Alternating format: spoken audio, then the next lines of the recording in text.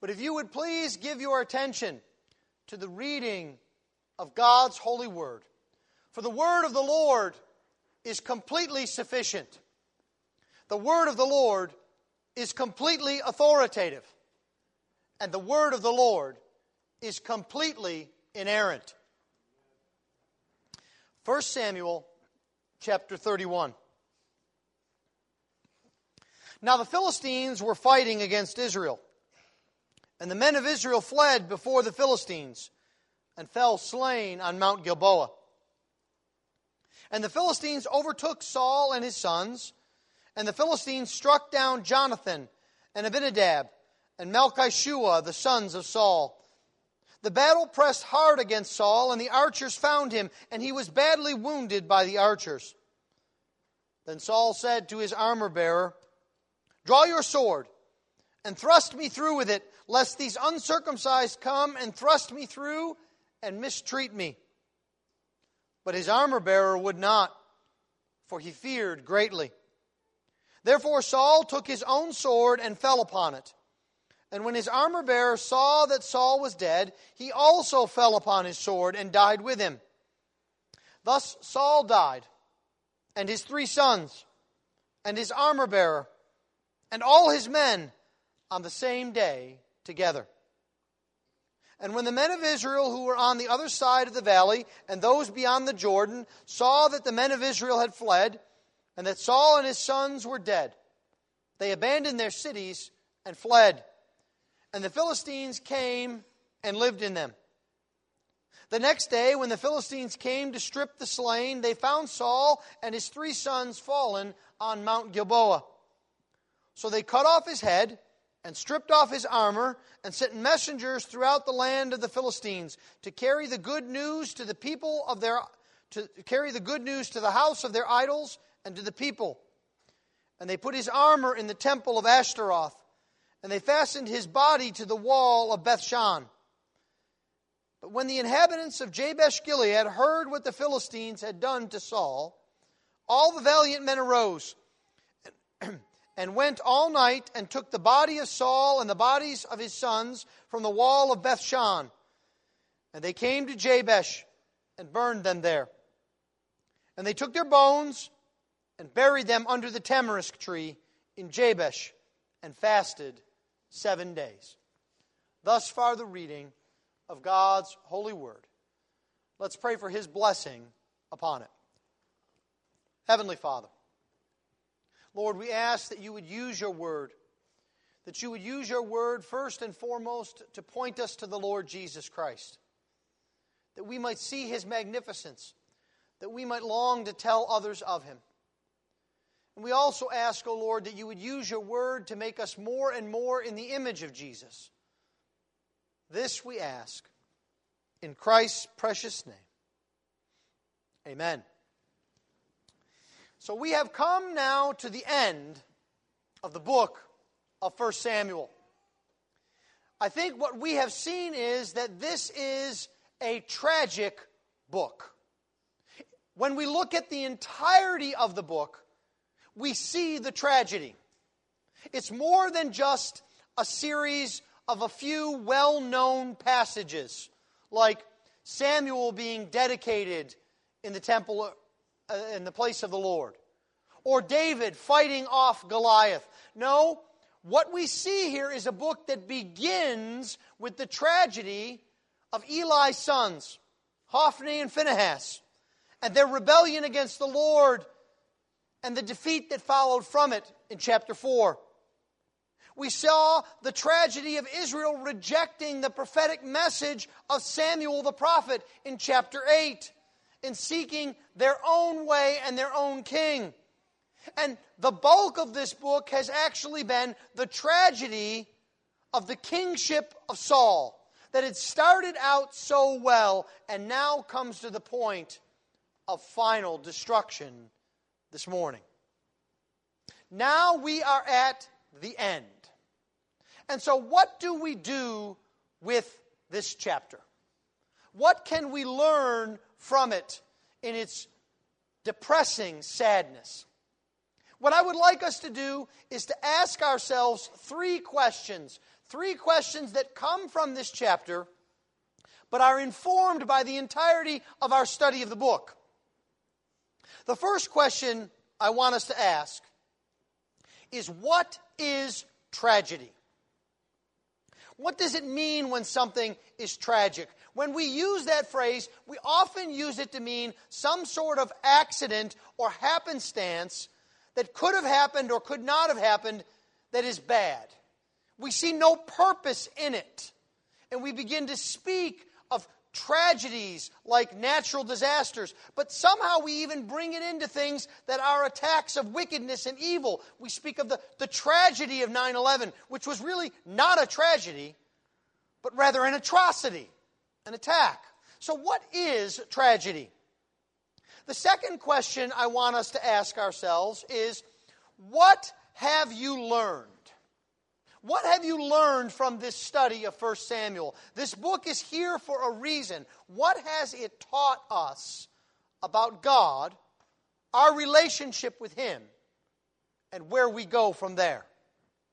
And then finally, we have to ask the question, in the midst of the darkness of this chapter, where is the hope? Because a chapter like this can leave us feeling hopeless. So we ask, where is the hope? What is tragedy? What have you learned? And where is the hope? Let's begin then by looking at this scene that unfolds before us and ask the question, what is a tragedy? Now, it's almost as if our author has been putting off this text. He's somewhat of a procrastinator, we might say. This story could have followed easily upon the end of chapter 28. That's, of course, when we saw the prophecy of what would happen to Saul and his sons, when the Lord told Saul through Samuel that he would be destroyed, that his sons would die, and that the kingdom would be taken from him, just as the Lord had prophesied in chapter 15. But we have been diverted now for 2 chapters with the story of David. Our author has drawn our attention away from this difficult story, and we've been seeing David and his success. Now, there is something very interesting about the beginning of this chapter. Hebrew grammar works differently than English grammar. And so you may have noticed this as you read your Old Testament. It comes out even in the translation. The way that Hebrew narrative storytelling works is something like this. This text will say, and they went to this place, and they saw these people, and he said this to them. And what the Old Testament does is what we all learned in English grammar you are never to do. You don't start a sentence with the word and. It's bad grammar. But Hebrew does that all the time. It's its way of storytelling. And the interesting thing about that is we don't see that at the beginning of this chapter. Normally, a story would be and what we call a finite verb. Saw, ran, killed, went. But here we have in English what we call a participle, an ing verb, running, going, saying. And what our author is trying to do for us in this grammar is to let you know in broad letters that what's happening here in chapter 31 is happening at the same time as the events at the end of chapter 30. It's not as if one follows the other. It's almost as if we had picture-in-picture on our television, or a split screen, or 2 monitors on our desk, both these events would be playing out simultaneously. And that just heightens the sadness of this. Because you have to imagine, while the tragedy of chapter 31 is going on, a great victory is being won by David. He is recovering all that was lost. And so, this is something that we need to see, and the story is told quite quickly and shortly. It's really summed up in one sentence, in one verse, in verse 1. Now the Philistines were fighting against Israel, and the men of Israel fled before the Philistines and fell slain on Mount Gilboa. Now you and I both know there are 12 more verses to this chapter, but we really don't need to read anything else, do we? We know exactly what's happened. This is the end of the story. It's all over. In just a few words, the text tells us of the great downfall of Saul and the army of Israel. One sentence, after all of this built-up tension, after all of Saul's fretting, after Saul meeting with the witch, after all of the military maneuvering, how the Philistines had come out onto the plain with their chariots, and how the Israelites had moved to the mountainside to try to counter the military might of the chariots. After all of this that's gone on, in just a few words, we read that all is lost. Now, this is even more stark when we realize that the book of 1 Samuel covers about 100 years of history. I know it doesn't seem that long. We've only been in it a few months. Maybe it seems like 50 years, but it hasn't seemed like 100 at least. And so, after 100 years of struggle, we're actually right back where we started, almost in the same place, just near Aphek. And you know what? Nothing has changed. The same kind of battle in chapter 31 is the battle that we saw in chapter 4. The Philistines defeating the Israelites. The Israelites relying on someone other than God to their own detriment. Now, this should not surprise us as we have been studying 1 Samuel. It shouldn't surprise us that not much has changed, because not much has changed over 100 years. Israel is still following flawed leaders. Israel is still not trusting the Lord.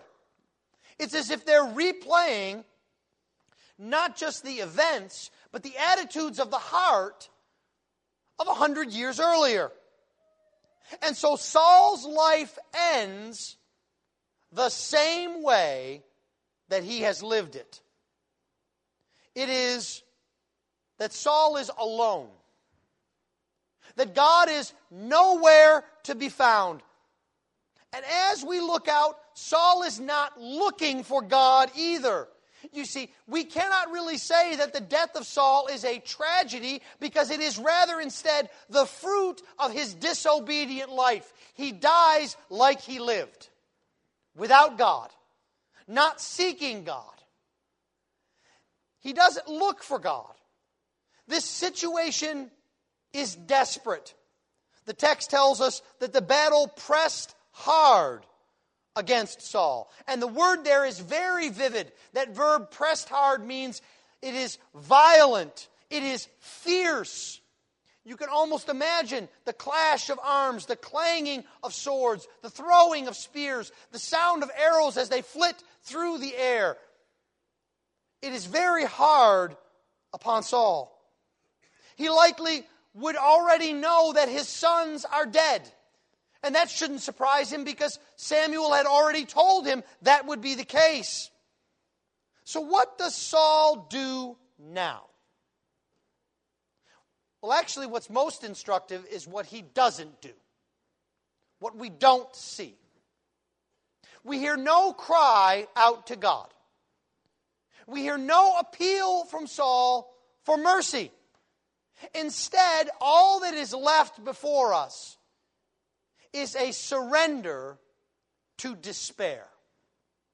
Saul has no hope. He seeks no hope. And even now, in the most desperate strait of his life, he still cannot bring himself to repent and go to the Lord. And you see, what this shows us is that a life of disobedience always catches up to us. Now, you may know someone, or you may have heard it, that some people lie and cheat and steal their way to the top. That they become a success through wickedness and sin. But no one ever finds comfort in that, do they? Who says on their deathbed, I wish I had cheated a few more people? Or I hope I have an opportunity to tell a few more lies. No one does that. And the thing is, we may say when things look good and when we are healthy that we don't care about death. We don't pay any attention or any mind. But when we begin to stare death in the face, that is a very different thing. And so what we need to understand is that today is the day to come to the Lord. Not a day later. Today is the day of salvation, the Scripture tells us. Do not wait until you have to look over the bitterness of your regret and loss in your life. If you this morning do not know the Lord Jesus Christ as your Savior, you must run to Him today. Do not say, I will think about it when I get home. You may not get home. Do not say, well, when my children are older. Because we are not promised anything. Day upon day, Saul put off repenting. Day upon day, he put off going to God. And what happens is eventually, whether it's long or short, you come to that last day. Because you see, we don't not come to Jesus because we run out of time. We don't come to Jesus because we run out of heart. We don't want to submit to the Lord. This is the fruit of a disobedient life. And so we can't really say, in Saul's case, that this is a tragedy. It's not unexpected.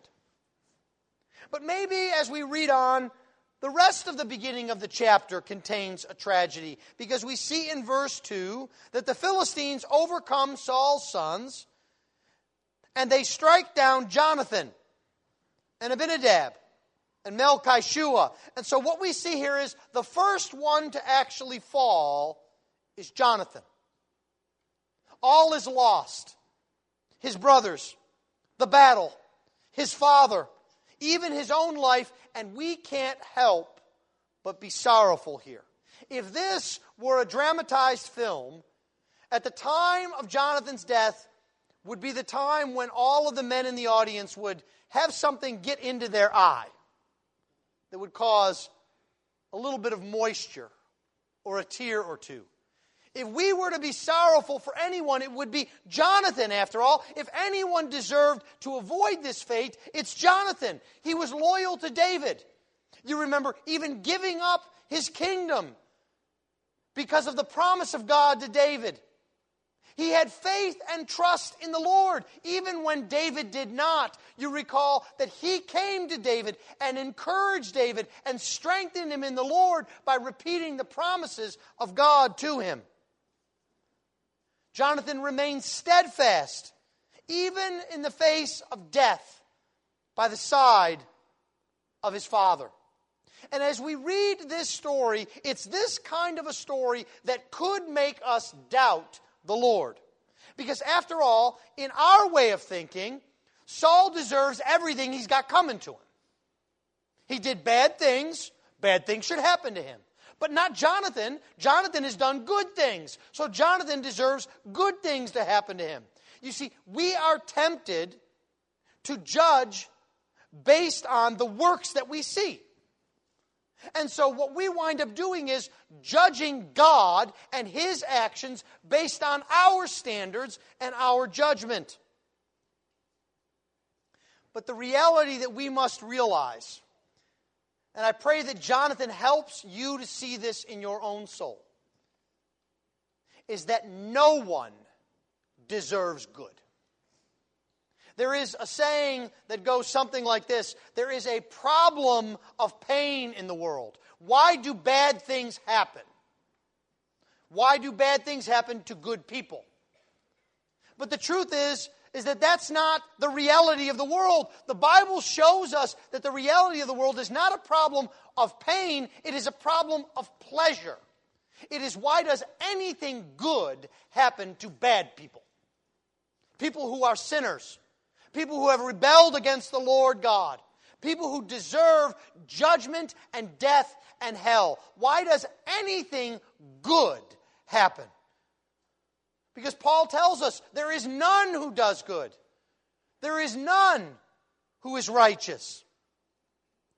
And so the reason that this is not a tragedy, that what happens to Jonathan is not a tragedy, is because of his faithfulness in the midst of all of this. Jonathan is exactly where God would have him to be. At his father's side, being faithful. And so when his life was lost, that was not the end of Jonathan. He was obeying God and being faithful. And it is not tragic to remain faithful in God's calling. This is something that we must take to heart. Because you may be here this morning saying, I don't know what I can do.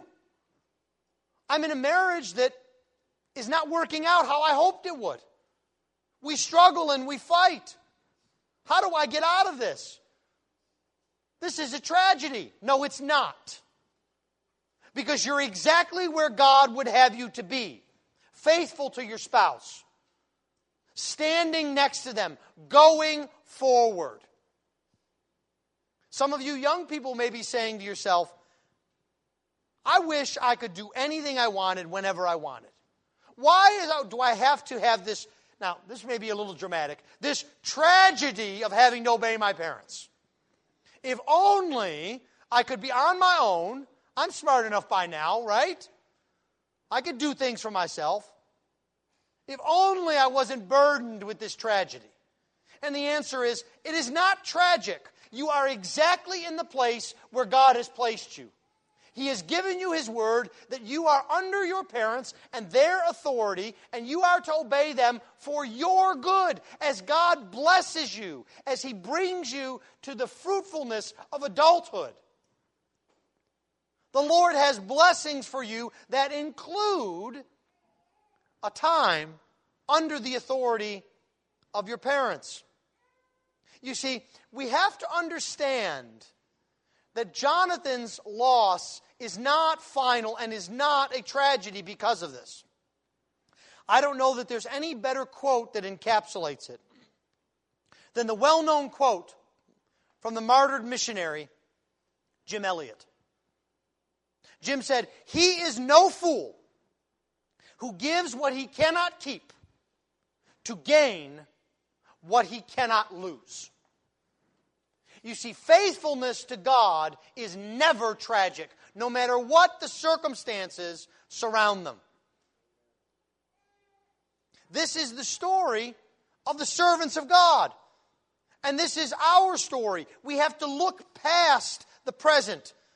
God would have us look to Him in faith, to trust His goodness, to trust His provision beyond what we can see. Isn't this the story of the life of Moses, of Joshua, of Daniel, of Peter, of Paul?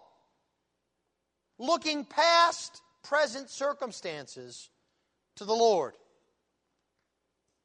Well, the second question that comes from this text for us this morning is, what have you learned?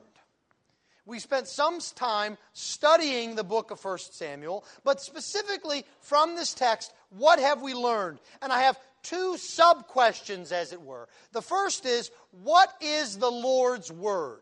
What have we learned about God's Word? Now, as we read chapter 31, it's easy to get caught up in the disaster, isn't it? In verse 1, Israel flees. In verse 2, Saul's sons are struck down. In verse 3, Saul is wounded and is in agony and pain. In verse 4, he falls on his own sword. In verse 5, his armor bearer falls on his sword. In verses 5 and 6, everybody dies. Saul dies. His sons die. The armor bearer dies. His whole bodyguard dies. It's easy to get depressed here, isn't it? And to kind of sink in a hole. We think that this is a great failure before our eyes. And this is natural because for you and for me, our focus is so often what is right in front of us. Now, I'll give you just one illustration. Think about the last election that did not go the way that you wanted it to. How did you feel as all of the predictions rolled in? As states were called for a candidate, or as a race was called for a certain candidate that you were not happy about? Did you have a tendency to think, well, everything's over now. I don't know how we're going to survive. The whole country's shot. Maybe I should, you know the famous phrase, I'm going to have to move to Canada, as if somehow they don't have elections in Canada. By the way, they do. I grew up near Canada. They do. Go to Canada for the donuts, not the politics. But this is what we do. We get caught up in what's right in front of our eyes, and we see failure. Now, think about sports when your favorite team loses the all-important game. You go into depression. You never wonder, will we ever get back to this point again? Why can't it be our time? Let me tell you, I've been there. Buffalo Bills fan. 4 times in a row. This is what happens. Or perhaps there is no tragedy as tragic as the young child who wakes up on Christmas morning, all excited, and goes down, opens every gift, and finds that the one gift that they just had to have isn't there. How can I possibly go on? I was waiting all year for this gift. My life is over.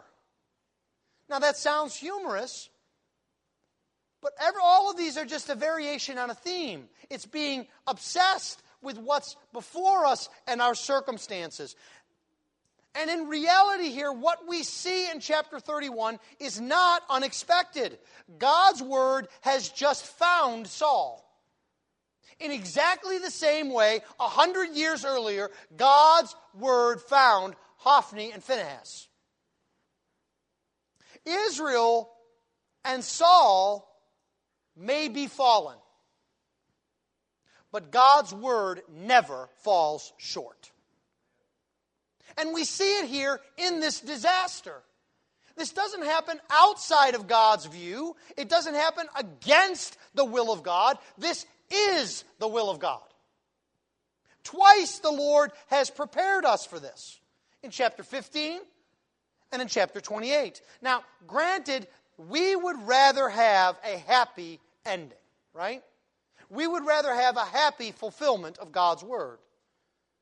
But what chapter 31 shows us is that even the darkness is not outside of God's purpose and power.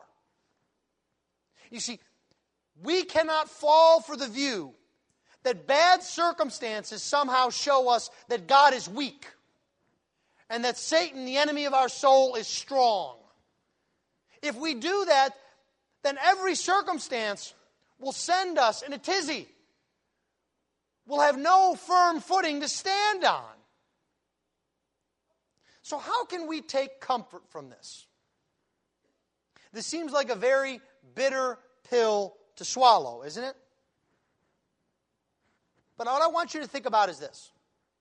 If God's word is true here, then God's word is true always. God's word of assurance to David is also true. He is faithful. When God gives us His word, it is always true and we can count on it. The same God that spoke His word of destruction on Saul is the God who said, "For God so loved the world that He gave His only Son, that whoever believes in Him should not perish, but have eternal life. For God did not send His Son into the world to condemn the world, but in order that the world might be saved through Him." That is a promise of God's word that is always true. It does not change based on our circumstances. We can rely upon the word of God and the promise of Jesus. Well, a second sub-question comes to us. And as we think about this, we ask ourselves, can it get any worse? Saul is dead. His sons are dead. Israel has fled. The cities have been captured. Can it possibly get any worse? And if you've been with us through any period of 1 Samuel, you know the answer is yes. It can get worse. Just when we think we've taken all we can possibly take, the next day dawns. And when the day dawns, we might be looking for a glimmer of hope. If this were a fictional depiction, we might expect the camera to shift to David as he gathers up his men for a gallant rescue and a counterattack to destroy all the Philistines immediately. And then we can all shout, hooray! Right? But I don't see that in my chapter 31. Do you? I'll give you a preview. You don't even see that in chapter 1 or chapter 2 of 2 Samuel. That's not what happens. The Philistines won't let us have that glimmer of hope. Look at what happens in verse 8. The next day, when the Philistines came to strip the slain, they found Saul and his 3 sons fallen on Mount Gilboa. So they find Saul and his sons. Now, what you have to understand is that this is incredibly unusual. No matter what kind of a defeat you suffered on the battlefield, you did not leave your king lying on the ground. There's a reason for that. We're going to see it. Because you see, the enemy would demoralize your nation by desecrating the king and by declaring that you had no hope and that they were completely victorious. And so what we see now is how complete the victory of the Philistines is and how complete the disaster that has come upon Israel, that they didn't even take Saul and his sons off the field of battle. They just left them there as they fled.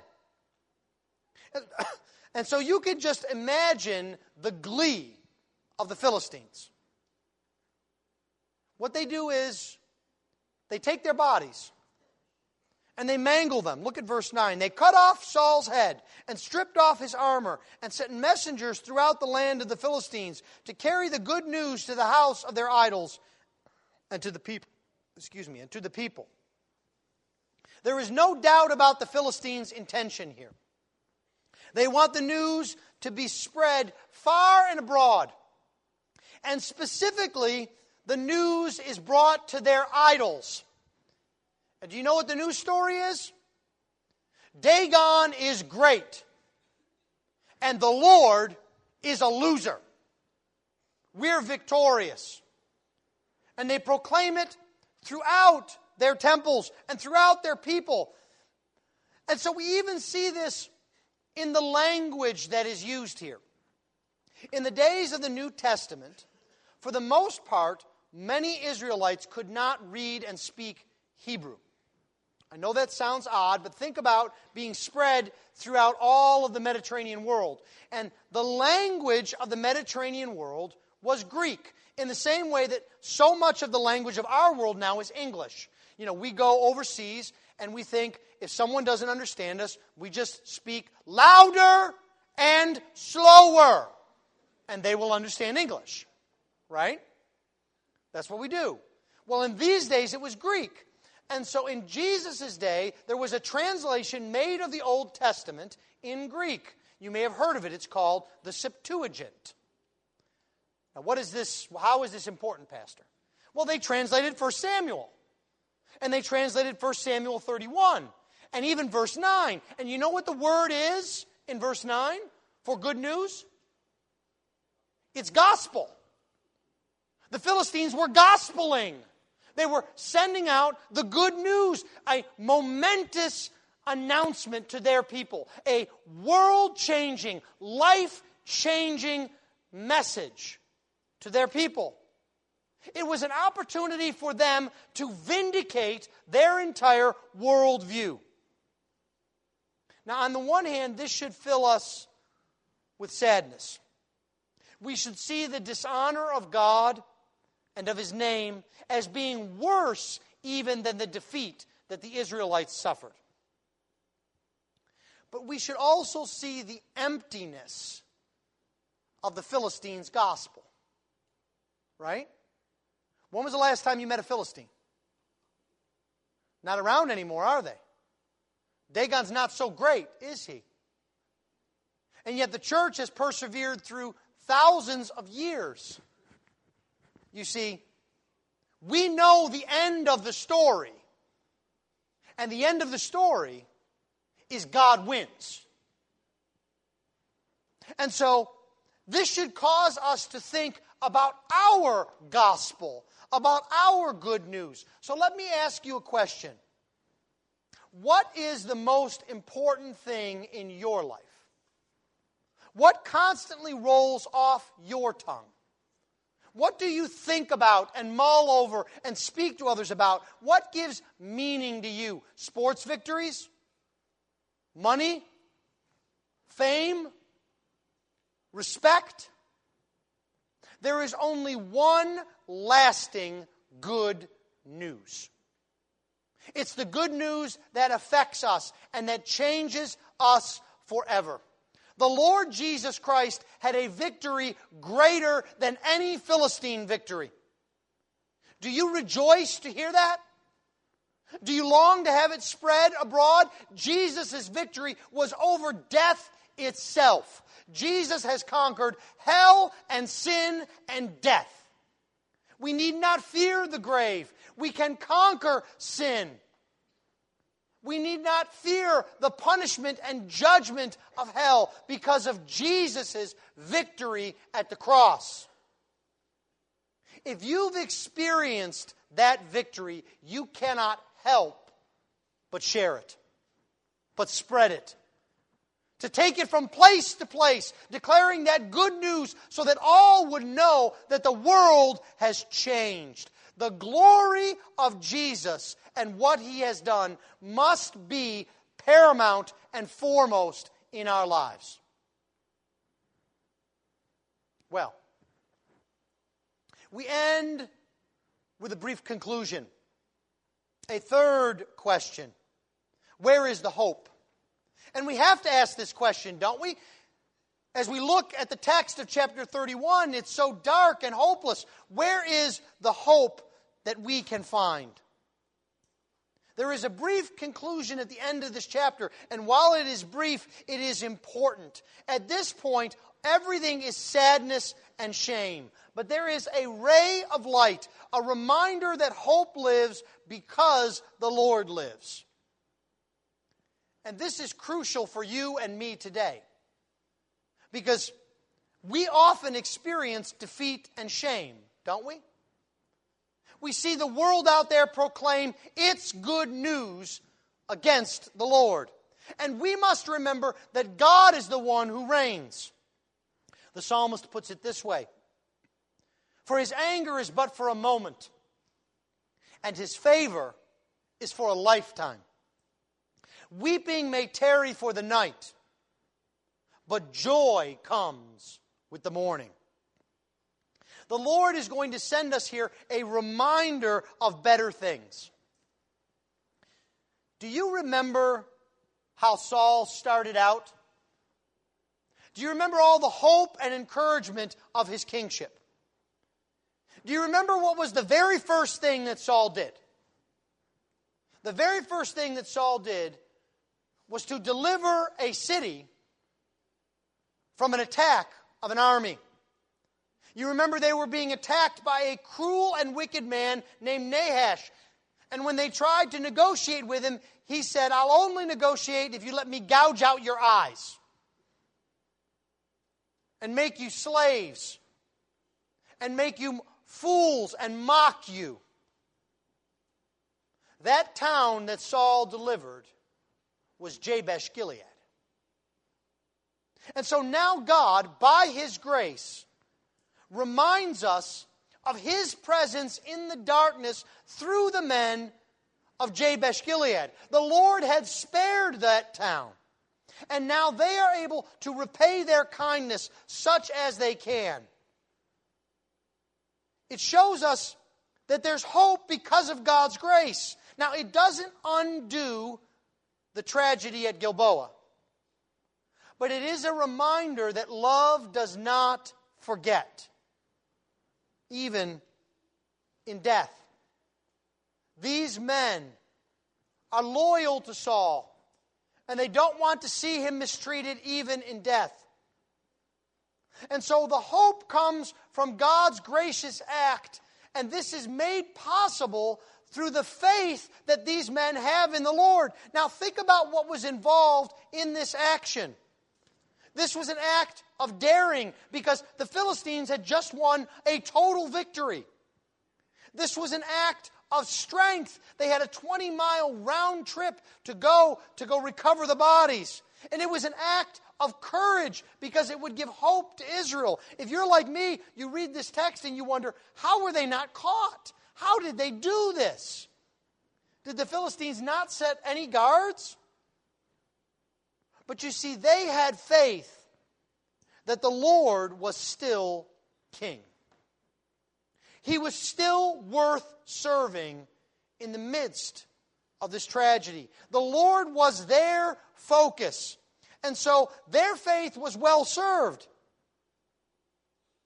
Don't get me wrong, in this snapshot there is much grief. The battle has gone all wrong. 100 years have gone by and there has been no progress or improvement. The kingdom of God looks like it is a complete failure, doesn't it? It looks as if the enemy is triumphant. But it's not what we see that's important. Do you remember God's statement to Samuel earlier in the book?